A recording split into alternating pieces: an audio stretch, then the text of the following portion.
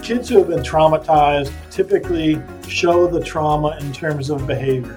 How you address that behavior either re-traumatizes them or helps them heal. And if you look at the behavior as coming from a place of pain and struggle, you treat it with compassion.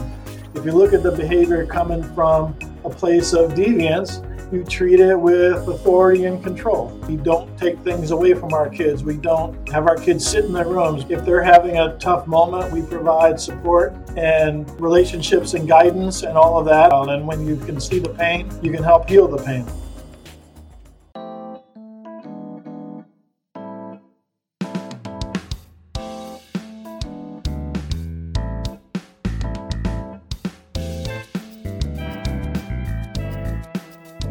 Welcome to the Guy Who Knows a Guy podcast. I'm your host, Michael Whitehouse. Today we have a great conversation with William Martin, the Executive Director for the Waterford Country School. Nearly a century old, the Waterford Country School served kids that might otherwise be left behind. Through their foster homes, the unique schooling programs, their therapeutic boarding school, and more, they provide support that truly makes a difference to the kids they serve. Let's learn from William Martin. So I'm here today with Bill Martin. He's the Executive Director of the Waterford Country School. Thanks for being with us, Bill. How are you doing today? Doing well, Michael. Thanks for having me on. Absolutely. Glad to have you. So tell me a little bit about yourself and then maybe a little bit about Waterford Country School.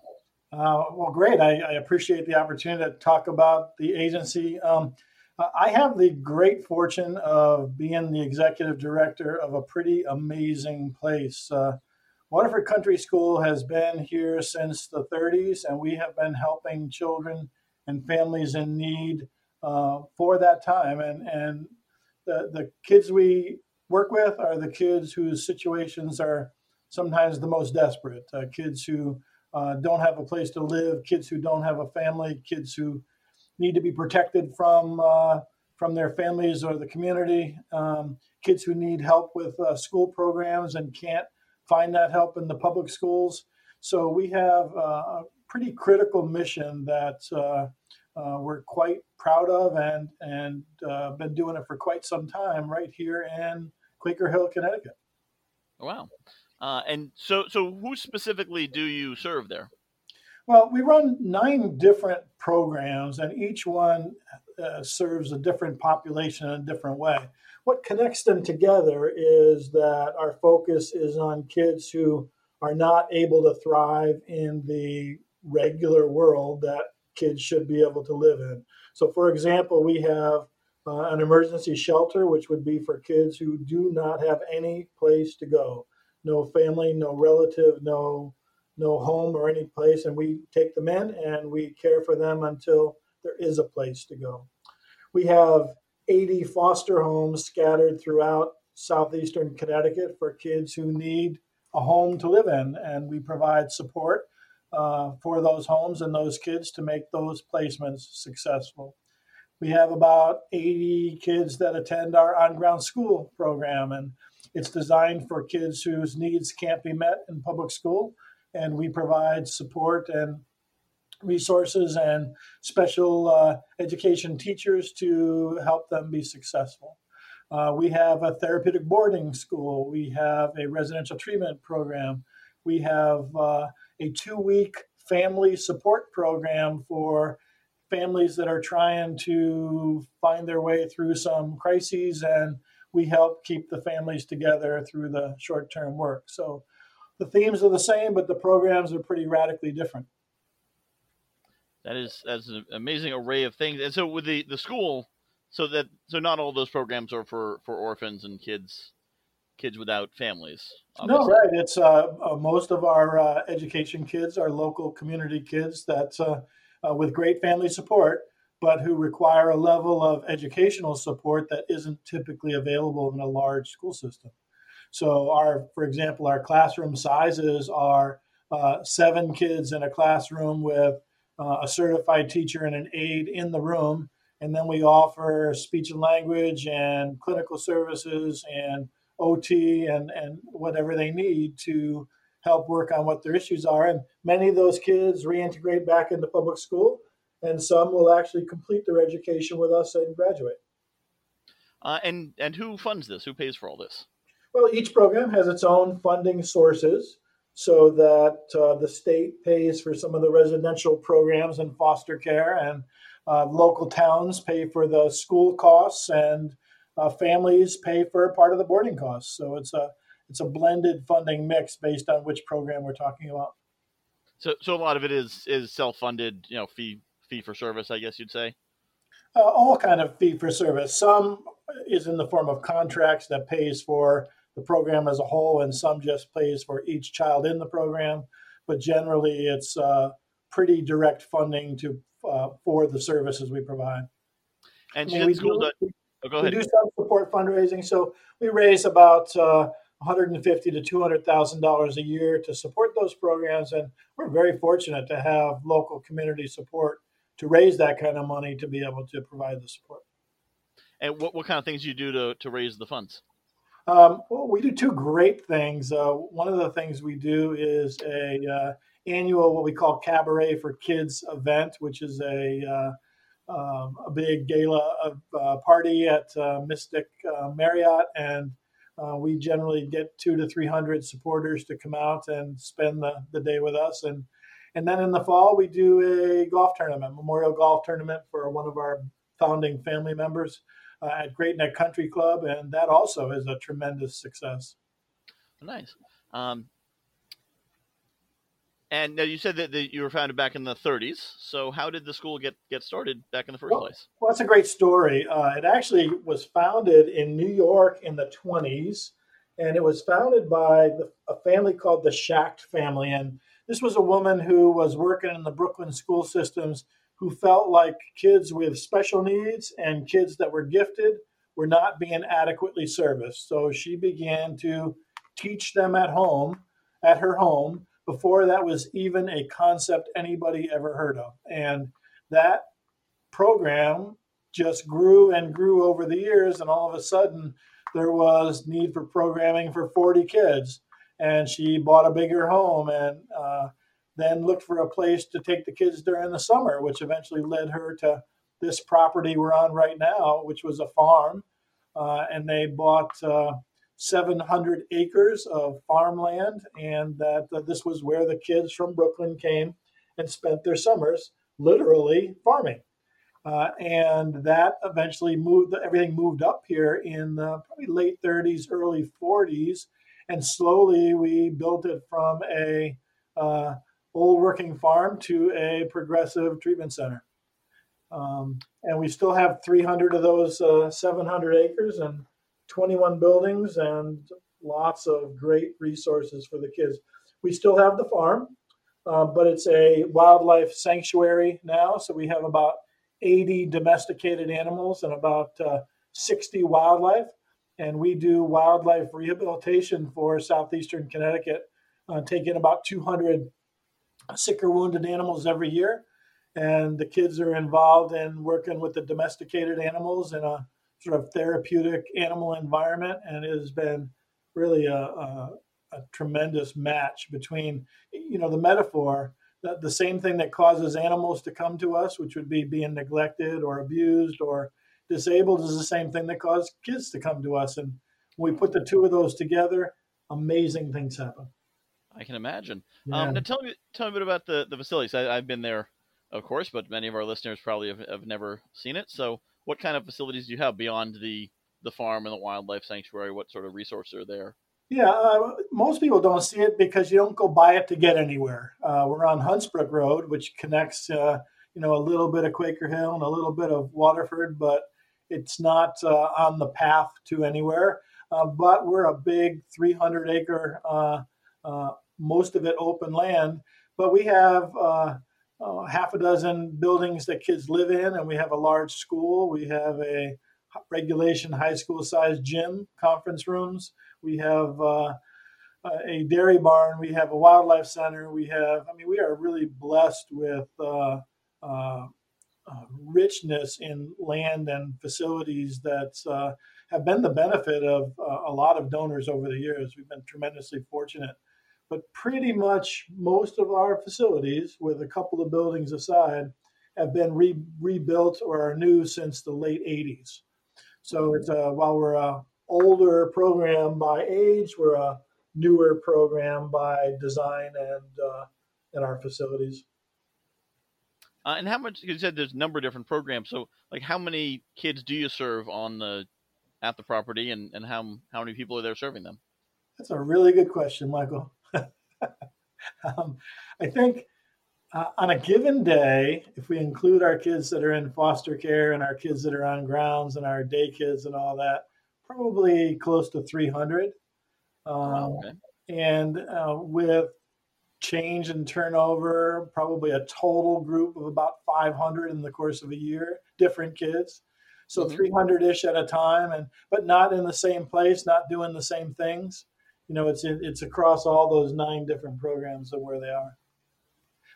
But the other thing that makes us really special is about 10 years ago, we were fortunate enough to get connected with some brilliant minds at Cornell University who had developed a new treatment model to help traumatized kids. And they had been doing work in the residential world for decades, but this was a new model to work on, a special way to work with kids. And we were fortunate enough to be one of the first agencies to participate in their work.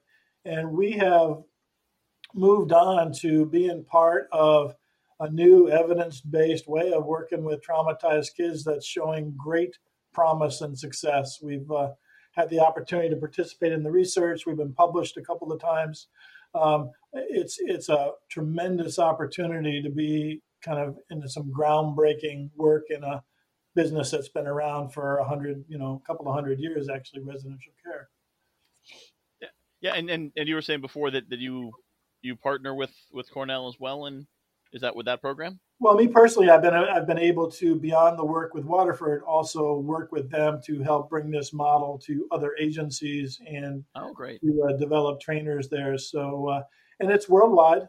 There's as many people practicing this model in Australia and Canada, practically as there are in the U.S. And it's starting to move in the direction of Europe. So there's not a lot of agencies because it's a new model and it is being sort of closely grown and monitored. So there might be 60 active agencies worldwide, but the promise it's showing is pretty phenomenal, and that we've just been such the benefit of those brilliant minds at the university that it's been very exciting. And so how is this model different from previous modalities? Yeah, it's a great question. I think probably the principal difference is to understand that kids who have been traumatized typically show the trauma in terms of behavior, and that how you address that behavior either re traumatizes them or helps them heal. And if you look at the behavior as coming from a place of pain and struggle, you treat it with compassion. If you look at the behavior coming from a place of deviance, you treat it with authority and control. And I think that most of the world addresses struggling kids with authority and control and judgment, and that we don't.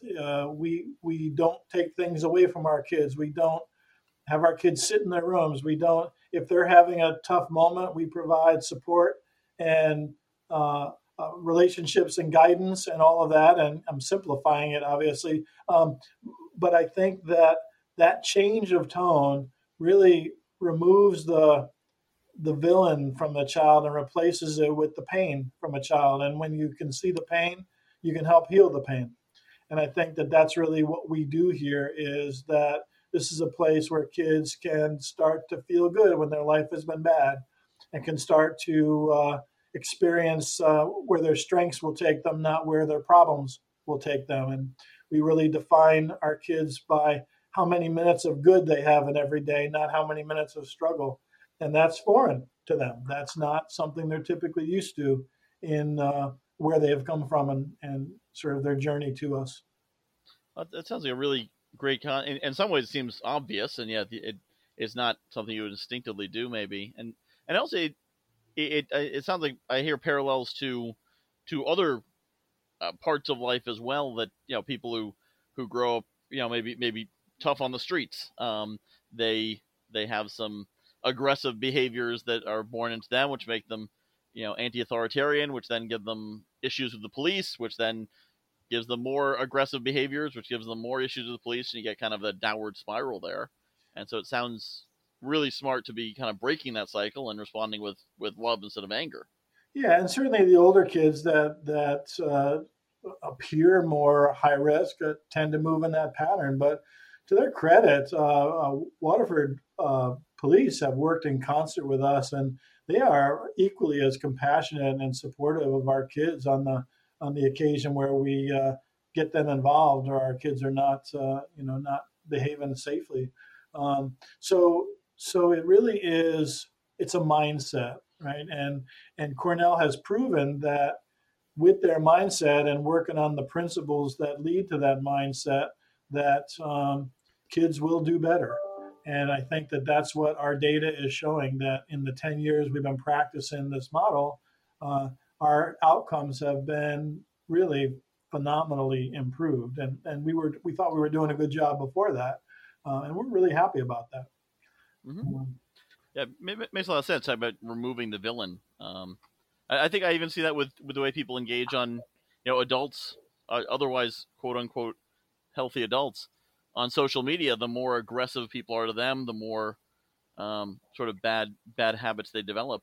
And so I imagine no one's immune to that sort of scarring, if you will. You're exactly right. And, sort of anger begets anger, and it's very quick to kind of turn these struggles into ugly stuff. And I think that it doesn't have to be that way. I mean, if you look at parents that maybe aren't the best parents to their kid, they didn't wake up in the morning saying, I'm going to be a crappy parent today. Or that wasn't their goal in life. They have struggles of their own, and we work with families to help them sort of grow and develop to be better parents, and we work with kids to be better grounded as kids. And we understand that there was a phrase from Ross Greene that said, kids will do well if they can, and that means that they're not sort of pre-wired not to do well. That typically, if they're struggling, it's indicative of other things that are going on. And if you can address the bigger picture, then you can help them move. And I think that when you look at kids, there's a quote in our work that says that if you plant lettuce and it doesn't grow well, you don't blame the lettuce. And I think that our organization provides the soil around which kids can begin to grow and develop in a positive way, and to sort of just be in a better place in the world. Yeah, it sounds like a really good concept. So is there a name for this Cornell new mode of working? Yeah, it's actually called CARE, CARE, which stands for Children and Residential Experiences. And okay. And the book is actually available. It's called Children and Residential Experiences by Martha Holden, and it's available to anybody that wants to review and practice. And actually, I just found out recently in Canada, it's become a college textbook for some of the people studying certified residential treatment work. So okay. It's like I said, fairly new. It came out, I think, in 2007. And it's I mean, the whole thing is just fascinating, but it's a model that helps practitioners be kind and supportive and relational and connect and, bring good to lives that aren't going so well, and generally good comes of it.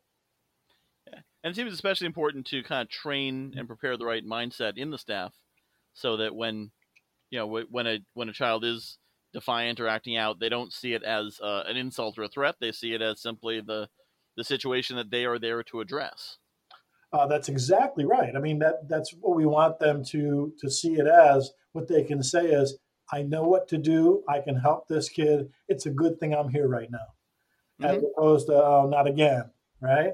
And I think that change is fundamental. And what they seem to realize is that those moments of struggle the kids have are not typically who the kids are. It's their moment. It might be once a day or once a week or once a month, but unfortunately, the kids tend to be defined by those ugly moments. And we just see it real different in our care environment, that if they're having a tough moment, we know how to help them. and then get them back into the programs and lifestyle and activities that they should be in as kids. And once they're here a little while, before you know it, they're in regular routine most of the time and just needs support a little bit of the time. So do you have any particular great success stories you can share about kids who have come through your programs?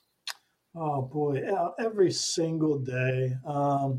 We From our school of 80 students, we graduated 5 high school students this year, and that they were kids that had all been with us a good amount of time. And we did it outdoors, and we gave each kid a tent for them and their families to sit on, and spaced them out on our field. And as each one came up and got their diploma, we saw them travel the most amazing road. They had gone from just lack of academic success and not likelihood that they were ever going to graduate, and struggling at home, because that's what happens when school is tough. And every single one of them that picked up that diploma changed the direction of their lives, and that we were fortunate enough to be part of that. And that was just that one day in those 5 of our 300 kids. It's kept me here. I've been here over 40 years, and it's kept me here all that time, because when you have the good fortune to be able to step into somebody's life that isn't going well and help to change that, there's no greater purpose in terms of any work that I could ever hope to do. That does sound incredible. So what are some of the you said, children who are maybe not doing well in school? Is that due to, say, learning disabilities or emotional disabilities, or a little bit of everything?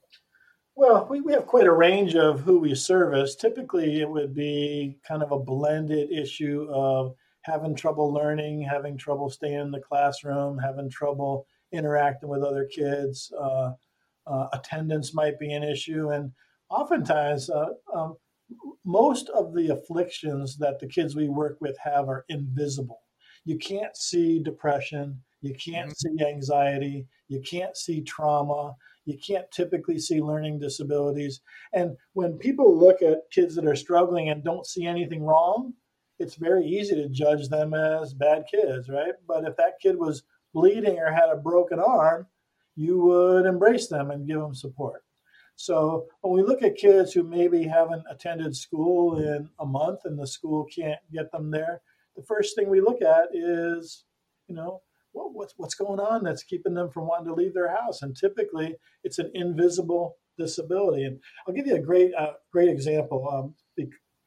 One of the cases we had a high school junior, 17-year-old boy who had not been to school for the most part in almost 3 years. And the school came to us and asked if we would get involved. And that's the first day he came to interview, he wouldn't get out of the car. And the mother in tears said, "I guess this means you're not going to take him." And our response was, "No, this means he needs to be here." And that for the first month he was here, she stayed in the parking lot for the entire day. And in his first couple of days, he wandered around the parking lot, and then he came into the building. It's a 17-year-old. And then he sat down in class, and then it just progressed. And fast track, a year and a half later, he was able to catch up on his missing credits and completed his high school education. Wow. And I think that's the difference, right? Is that there was a reason why he wasn't able to leave home or go to school. He was just too anxious. And that kids can't talk about anxious. They don't know the words. They don't have the ability to think or feel that way. But when we saw that mother who had that need and that child who had the need, we have the flexibility to be able to do that, to walk that road. And we were so proud of him when he finished. Wow, that's an incredible story. So any other inspiring stories like that you want that you might share? It's every day. Every day we have. Let me see if there's one that jumps to mind. I think I don't know. It's if you were to ask some of the kids, is that a good example is we had a teenage girl come into our residential program, and she had been there that night, and she went down to the school the first day, and she was interviewing the principal to get her schedule, and she goes, "I don't like it here." And principal says, "How come?" She goes, "Everybody's too nice." And she said, "Well, what does that mean?" She goes, I don't know. I just I don't like that." Um, but the notion there was it was just foreign. That when someone comes in, we don't sit down and give them the 20 rules they have to follow as the orientation. We realize that whatever program they're coming into, it's a scary moment. So we hook them up with a peer and we wander around and we feed them something. And sometimes a kid under stress, all they need is something to eat or somebody to talk to or to go for a walk.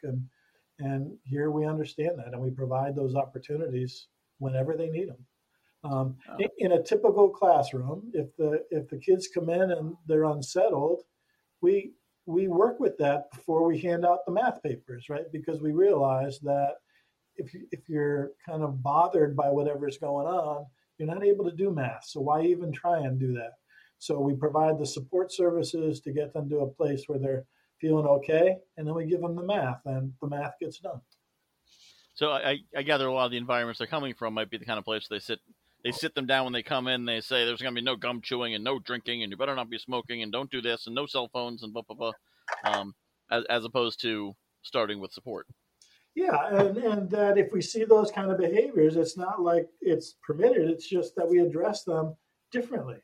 Hmm. That we want to come up with effective, supportive ways. And probably the most important factor across our work is that we were taught as part of this work that as helping people, teachers or staff or any of that, anything we do to damage the relationship between us and the child damages our ability to help the child.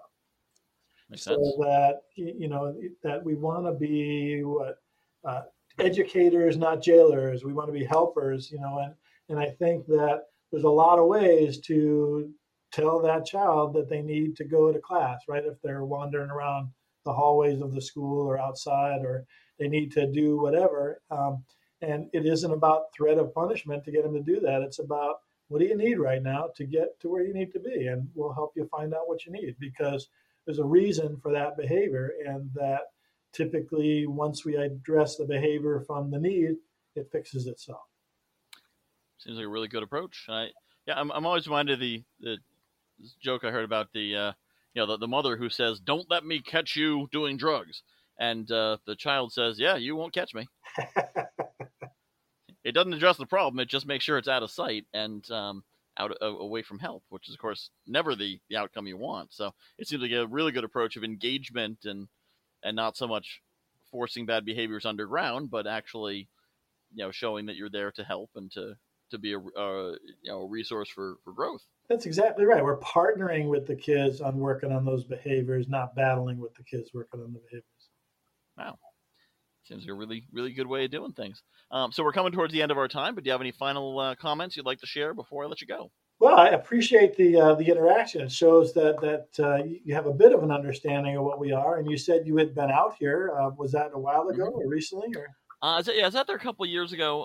Actually, I used to work for Minuteman Press, oh, and so I was liaising about some of the printing projects. And heard some of the educational theory. I actually went to Sudbury Valley School myself, ah, so I have some alternative education background and knowledge. I also know the folks who run, or used to know the folks who run North Star up in Western Massachusetts, which is a homeschool alternative. well, I got that sense from the way you were asking your questions, so that's good. Mm-hmm. Yep. Yeah. So I'm a huge. I really I liked your answers, so I'm really glad to learn all the really great things you're doing there, and that you're then helping spread those great things to other places, which is really good. Well, and one last point, I guess, is that once the COVID restrictions are gone, I really ask for community folks that have an interest in what they're doing to call us, come out and visit, see what we do and why we do it and where we do it, because we have lots of great community support. And if you have kids that are struggling, whether or not we are the right place, we're certainly a place that they can call to, and we'd be happy to help them find the right place. Oh, great. And so how would someone get in touch with you? With their website or Well, the website has all our contact information. That's Waterford Country School, waterfordcountryschool.org. And our main number is 860-442-9454. And the phone system will sometimes direct you from there to where you need to go. All right. Well, very good. Thank you very much for taking the time to talk to me. It's been a very interesting and enlightening conversation, and I appreciate having you on the show. Oh, Michael, it's been a pleasure, and I appreciate the invitation.